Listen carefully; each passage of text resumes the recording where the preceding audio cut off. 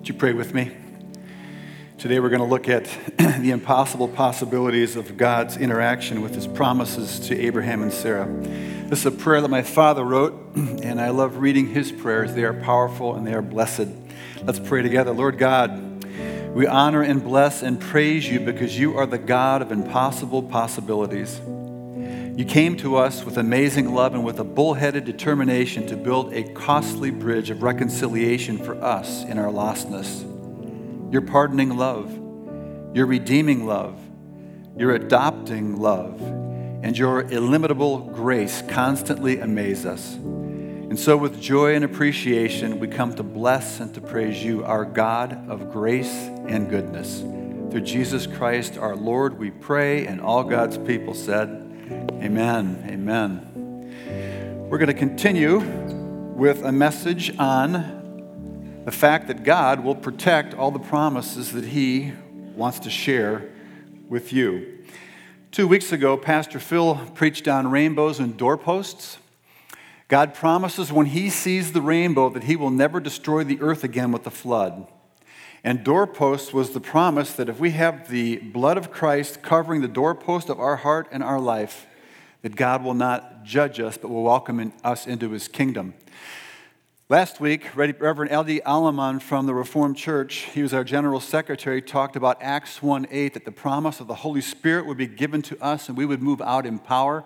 And his 3 points, if you remember last week, were number 1, if we want more of the Holy Spirit, we need to pray. Number 2, we need to be humble. And number 3, we need to be obedient and move out as the Holy Spirit moves us. Today we're going to talk about the reality that when God gives us promises, he will protect them to see them to fruition. Would you turn in your Bibles to Romans chapter 4, verses 13 through 21, and we're going to hear the word of the Lord. And then I'd like you to keep your Bibles open because we're going to look at Genesis 12, Genesis 20 and 26 today, as we see an example of how God protected his promises to Abraham and Sarah so that a son of the promise could emerge from their union who would bless the world. And that son of the promise is a pre-type of Jesus, who would be the ultimate son of promise. Let's hear the word of the Lord, Romans 4:13 through 21. It was not through law that Abraham and his offspring received the promise that we would be. Can I start again? I'm trying. It's my second round. It was not through law that Abraham and his offspring received the promise that he would be heir of the world, but through the righteousness that comes by faith. Verse 16. Therefore, the promise comes by faith so that it may be by grace and may be guaranteed to all of Abraham's offspring. Not only those who are of the law, Jews, but also those who are of the faith of Abraham, Gentiles. He is the father of us all. As it is written, I have made you a father of many nations. He is our father in the sight of God in whom he believed, the God who gives life to the dead and calls things that are not as though they were. Against all hope, Abraham in hope believed, and so became the father of many nations, just as it had been said to him, so shall your offspring be. Without weakening in his faith, he faced the fact that his body was as good as dead. And since he was about 100 years old and that Sarah's womb was also dead, yet he did not waver through unbelief regarding the promise of God, but strengthened in his faith and gave glory to God, being fully persuaded that God had power to do what he had promised. This is why it was credited to him as righteousness. This is the word of the Lord. I was on a flight from Newark, New Jersey about a year and a half ago to Israel, and I was sitting on the window seat. My wife was in the middle, and there was a gentleman, a Jewish scholar, who was sitting in the aisle seat. And Chris took a lav break, and I turned over to this guy and said, what do you do? Because he had the curls, and he had a particular hat on, so I knew he was of a specific Jewish sect, and I wasn't sure what. And it turns out he was a scholar. And I asked him, what do you study? He said, I study 17th century Judaism. I said, really? I said, what's the focus of your study? He says, Abraham. Abraham was brilliant. Abraham thought great thoughts, and that's what connected him to God. Now, fortunately, my wife came back from the lab, and she sat down, so I did not have to continue that conversation. Because our scriptures, the Holy Scriptures, say actually the opposite thing. Abraham was a Chaldean, he was a Babylonian. And God came to him, and God called him, and God gave him promises. In Genesis 12, God promised him a land and posterity. In Genesis 15, he specifically says to he and Sarah, you're going to have a son, even though Sarah's womb is barren. In Genesis 17, God gives him the sign of circumcision, which will confirm the promises that God will carry out on Abraham's behalf. Psalm 138:2 says, God's word and his name are one and the same thing. Numbers 23 says that God is not a man and he cannot lie. So when God issues promises to us, they will happen. All the heroes of faith in chapter 11 of Hebrews received promises from God. Now note this. And when God gave them a promise, it moved them in their faith to carry out the deeds that God wanted them to do to extend his kingdom. We need to hear the voice of God. And when we hear the voice of God, then we receive promises and confirmation of our faith regarding who we are in Christ, identity, and then what he wants us to do with our lives. I want you to know the first time I started hearing God's voice, and I want you to know that I am still learning to hear God's voice. I received a promise. In fact, I've received 3 promises. And so one of the challenges today for you, as you hear this little teaching, is what promises have you actually received from the Lord that the Lord has to fulfill? So an interesting one for me occurred back in the 1990s. I was a little pastor of a little church in Des Moines, and 4 times within an 8-year period, I would hear this voice that would call me early in the morning. It was Sunday mornings at about 5 o'clock.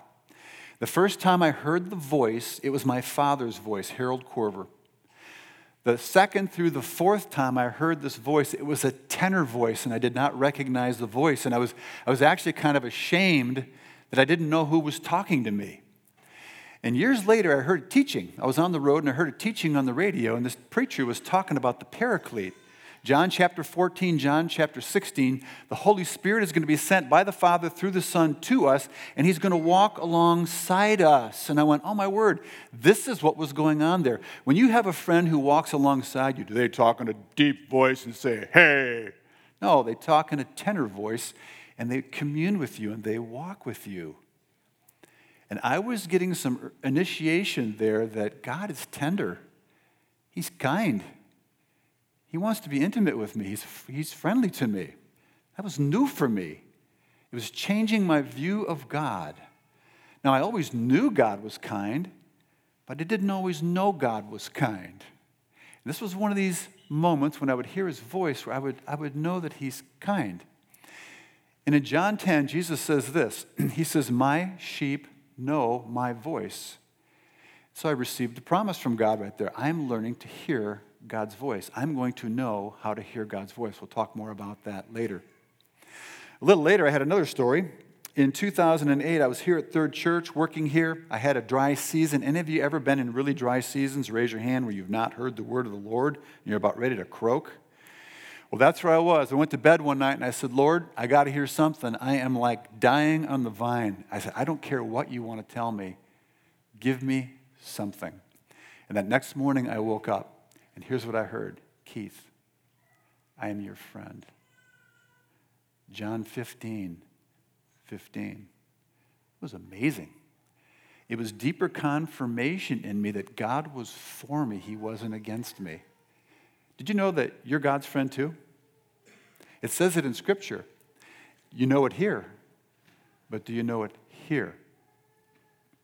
Mike talked about how we're going to rework the 11 a.m. time frame here in the auditorium. And what's got to happen is this, and I'm going to be a little more explicit than Mike was. We have a mandate as a staff to train as many people as possible to be able to hear God's voice. Because if you can hear God's voice, then you are becoming prophetic and you can move God's word into certain situations. We want to teach about the Father's heart. Can we move and lean into the love of God the Father more as we hear his voice, as we become prophetic? Can we learn about the will of God in its purest form so that when we're walking with others, we can know ultimately that God is good no matter what stuff hits the fan. We're going to trust him because we trust in his promises. These are the things that we want to do in the auditorium. Now, today what I want to do very briefly is I want to focus on just one thought. Would you put that up for me on the screen? Here's our one thought for the day. And the computer's slow. It says, celebrate that God protects all of his promises to us. Now, what I've been doing is I knew I was going to teach today, and I thought I was teaching next week, so I was going to put together a 2-week series on the life of Abraham and Sarah. But next week, Jason Nelson's coming back here, and we're going to ordain him at this service. So now I only get to preach one sermon on Abraham and Sarah. And so I'm doing some kind of a synthesis. I said, Lord, I've been reading Genesis 12 through 26. What in the world do you want me to share today for the people of God? And here's what I heard from the Lord. I heard from the Lord, whatever you share, and I'll show you the text, I want you to teach with a New Testament mindset, an Old Testament story, so that people can see behind the narrative and the event to see with New Testament eyes what's going on in an Old Testament story. So what's interesting is the thought that came to me as the Lord was speaking to me was Ephesians 6:12. Ephesians 6:12 says this, we're not fighting against flesh and blood, right? We're not contending with flesh and blood, but we're contending against principalities and powers and evil authorities in the heavenly realms. And so what the Lord has signaled me to do today is I want to take you into the life of Abraham and Sarah in 3 episodes where we're going to see that God protected them as they were sojourning with him so that he could fulfill his promises to them. Now, one of the stories I'm going to share with you is going to raise some eyebrows. And so do me a favor, do your own research after church and come to your own opinion and don't have roast preacher at noon, okay? Because I'm going to share something that actually is pretty interesting. And in the first service of old believers who've been reading the Bible forever, I said, did anybody, who in this group have heard this story before? 3 people out of about 250 people recognized this story for what it was. So I'm going to take you there. So I'm going to teach this with New Testament lenses, Ephesians 6:12. We're going to get behind the narrative and we're going to find the demonic in the narrative versus just the story that we hear. Okay, so turn to Genesis 12 and we're going to read the story of Abraham and Sarah as they are sojourning to Egypt. Now what's interesting about this story, we're getting behind the scene into the unseen realm. There's a great author out there called Michael Heiser. He's written a book called The Unseen Realm. If you want your Christian faith on supercharger or turbocharger, read his book, Unseen Realm. He's going to help you understand from Scripture the big picture of what's happening in the spirit realm with warfare between the Lord and his angels and Satan and his minions, of who the top level are known as watchers. These are angels who fell with Satan, and now they inhabit the earth, and they're behind governments, principalities, and powers, and people, and industries. And so the Lord's wanting us to be in tune with the dynamics that are happening in Abraham and Sarah's life so that we can see in the unseen realm what is going on a deeper level. And we'll see God being faithful, protecting his promises, bringing them to fruition through Abraham and Sarah. So, Genesis 12, here we have verse 10 through 20. Now there was a famine in the land, and Abram went down to Egypt to live there for a while because the famine was severe. Now, quick commentary. People are dying. Animals are dying. We gloss over so much stuff in Scripture that we can't catch the ethos of the moment of what's happening. Dire, dire, dire situation. People are desperate. Desperate times call for what?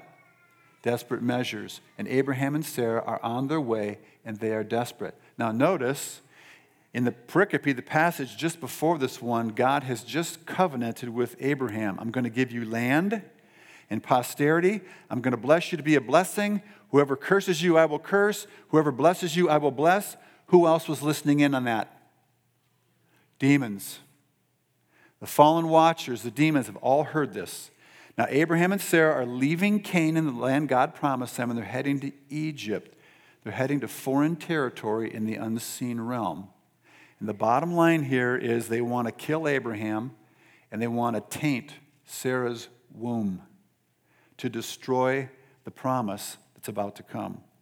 Verse 11, as he was about to enter Egypt, he said to his wife Sarai, I know what a beautiful woman you are. When the Egyptians see you, they will say, this is his wife. Then they will kill me, but will let you live. Say you are my sister, so that I will be treated well for your sake, and my life will be spared because of you.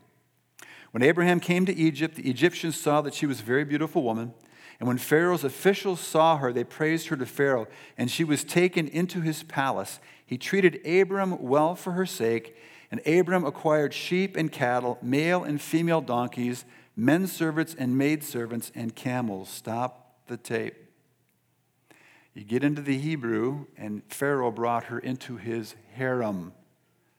Full marital conjugal rights. How many of you knew that? Raise your hand if you knew that. About 3 people. Isn't that interesting? Can you imagine the conversations that Abraham and Sarah had about that? Let's keep going with the text.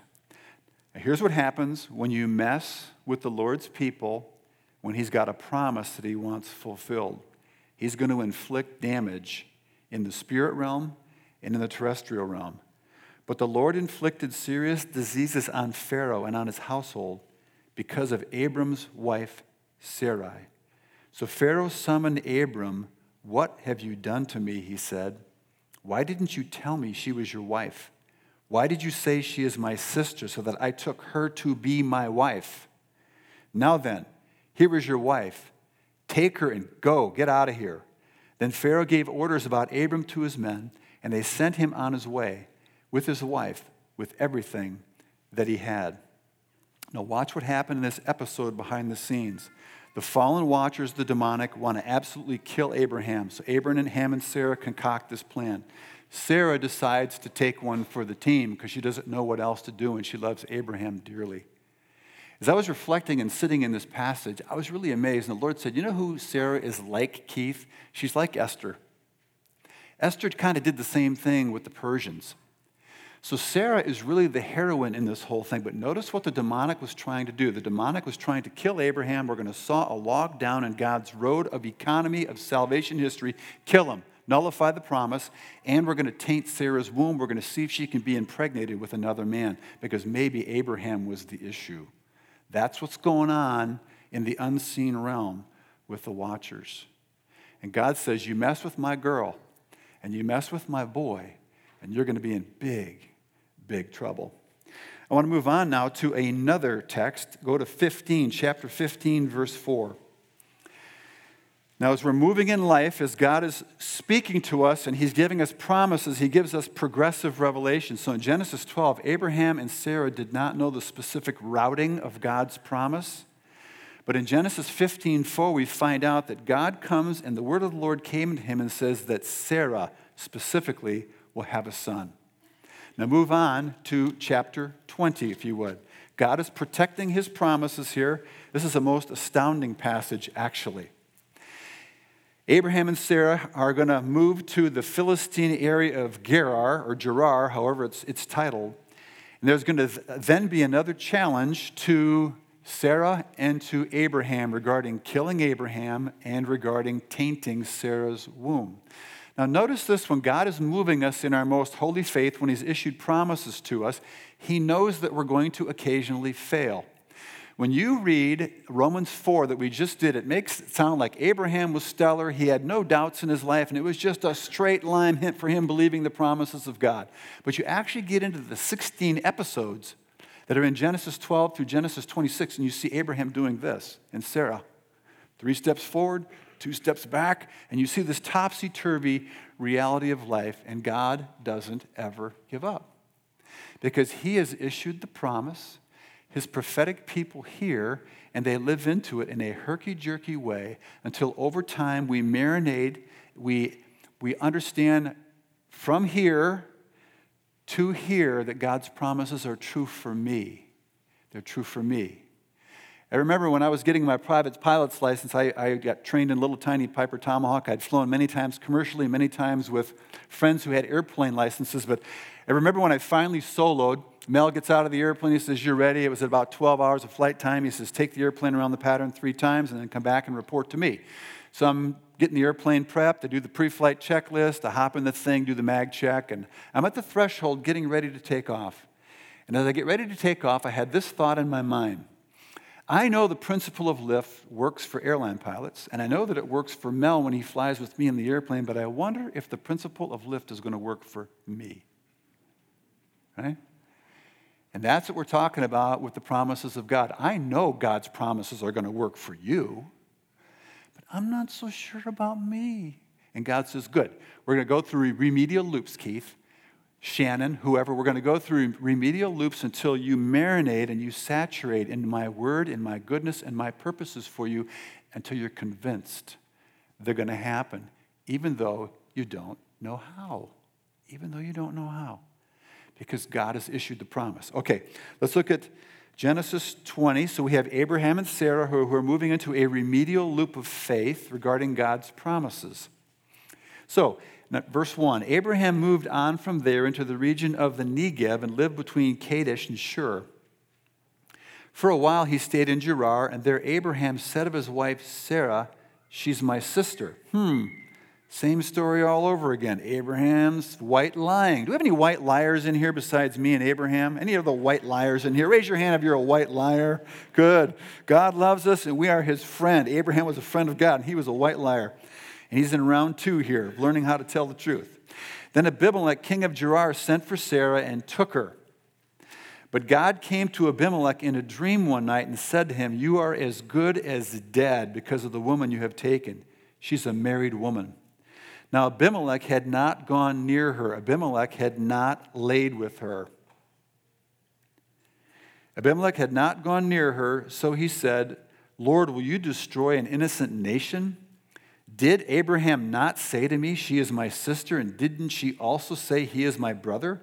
I have done this with a clear conscience and with clean hands. Then God said to him in the dream, yes, I know you did this with a clear conscience, and so I have kept you from sinning against me. This is why I did not let you touch her. Now return the man's wife, for he is a prophet, and he will pray for you, and you will live. But if you do not return her, you may be sure that you and all yours will die. Early the next morning, Abimelech summoned all of his officials, and when he told them all that had happened, they were very much afraid. Then Abimelech called Abraham in and said, what have you done to us? How have I wronged you that you might have brought such great guilt upon me and my kingdom? You've done things to me that should not be done. And Abimelech asked Abram, what was your reason for doing this? Abraham replied, I said to myself, there is surely no fear of God in this place, and they will kill me because of my wife. Abraham is prophetic, and Abraham is sensing. I'm a dead man if I'm not careful here. So in his flesh, he's maneuvering, and he's growing deeper in the promises of God, and he's in remedial loop number 2, verse 12. Besides, he says, she really is my sister, the daughter of my father, though not of my mother, and she became my wife. And when God had me wander from my father's household, I said to her, this is how you can show your love to me. Everywhere we go, say of me, he is my brother.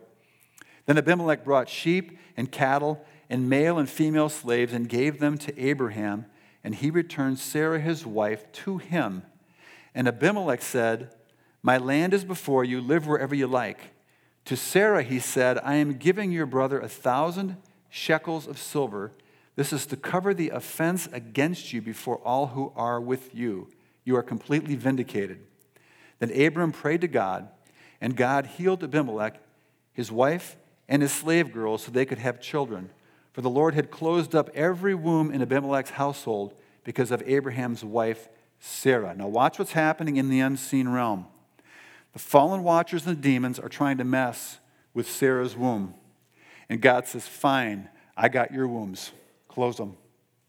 There is spiritual warfare happening here, and even the pagans could see what was going on. Something is happening here, and Abraham prophetically comes in and prophesies and prays and heals the household. Now I've got a question for you. Why did God give Abimelech a quick dream versus Pharaoh, who totally infracted?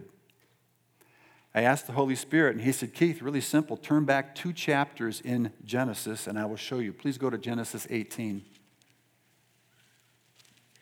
In Genesis 18, God comes in the form of an angel of the Lord with two other angels, and they're on their way to Sodom and Gomorrah to judge Sodom and Gomorrah. And the angels show up, and Abraham feeds them, and then God promises Abraham and Sarah that they are going to have a son, and they both laugh at God. And God smiles, and he says, about this time next year when life is due, I will return, and Sarah will have a son. If you look at chapter 19, Sodom and Gomorrah is destroyed. In chapter 20, very shortly after that incident at Mamre, Sarah is impregnated. So Sarah is being looked at by King Abimelech of Gerar. And he's thinking about putting the moves on her, and God says, you touch her, and you are a dead man. Why do you think? Think about the angelic realm. What they want to do is they want to have a case of confused paternity. If we can get Abimelech to sleep with Sarah, who is the real daddy, Abraham or Abimelech? And it'll be the same problem that we have nowadays with Islam and with Judaism. Abraham is both religions' father, but Ishmael comes into Mohammedanism, and Isaac moves into Judaism. The demonic wanted to confuse God's plan of salvation for the son of the promise. Isn't this amazing stuff that we're seeing in the unseen realm? Let's move ahead to one more text. Let's go to Genesis 26. Here we see now that the sins of the father pass to the sins of the son. And it is almost comical, but it's true. The sins of the parents go to the children of the third and fourth generation, but God shows love to 1,000 generations of those who love me. So now we have Isaac, who is a son of his father, and it turns out that he's a white liar too. In this story, he goes back to Gerar, and he meets with Abimelech, the same guy Abraham dealt with. Here we go. Isaac and Abimelech. Now there was a famine in the land besides the earlier famine of Abraham's time, and Isaac went to Abimelech, king of the Philistines, in Gerar. Now the Lord had appeared to Isaac and said, do not go down to Egypt to live. Why? Isaac would have been murdered, and Rebekah would have been taken into the harem of the then Pharaoh in Egypt. And so God is saying, we aren't doing that again. So stay here in Philistia where I ask you to stay. Verse 2. The Lord appeared to Isaac and said to him, don't go down to Egypt, live in the land where I tell you to live. Stay in this land for a while, and I will be with you, and I will bless you. For to you and your descendants I will give all these lands and will confirm the oath I swore to your father Abraham. So God's keeping his promises now to Isaac that he gave to Abraham. I'll make your descendants as numerous as the stars of the sky and will give them all these lands. And through your offspring all the nations of the earth will be blessed because Abraham obeyed me and he kept my requirements, my commands and my decrees and my laws. So Isaac stayed in Gerar. When the men of the place asked him about his wife, he said, she is my sister, because he was afraid to say, he is my wife. Can you say Groundhog Day? My favorite National Lampoon movie is Groundhog Day. My wife can't stand it. I like Bill Murray. So the men of the place might kill me on account of Rebekah because she's beautiful. When Isaac had been there a long time, Abimelech, king of the Philistines, looked down from a window and he saw Isaac caressing his wife Rebekah. Stop the tape. In the original Hebrew, God caused Abimelech to look out the window, and he saw Isaac and Rebekah intimately entwined in a field. But we soften it in our text. So Abimelech summoned Isaac and said, she really is your wife. Why did you say she is my sister? And Isaac answered him, because I thought I might lose my life on account of her.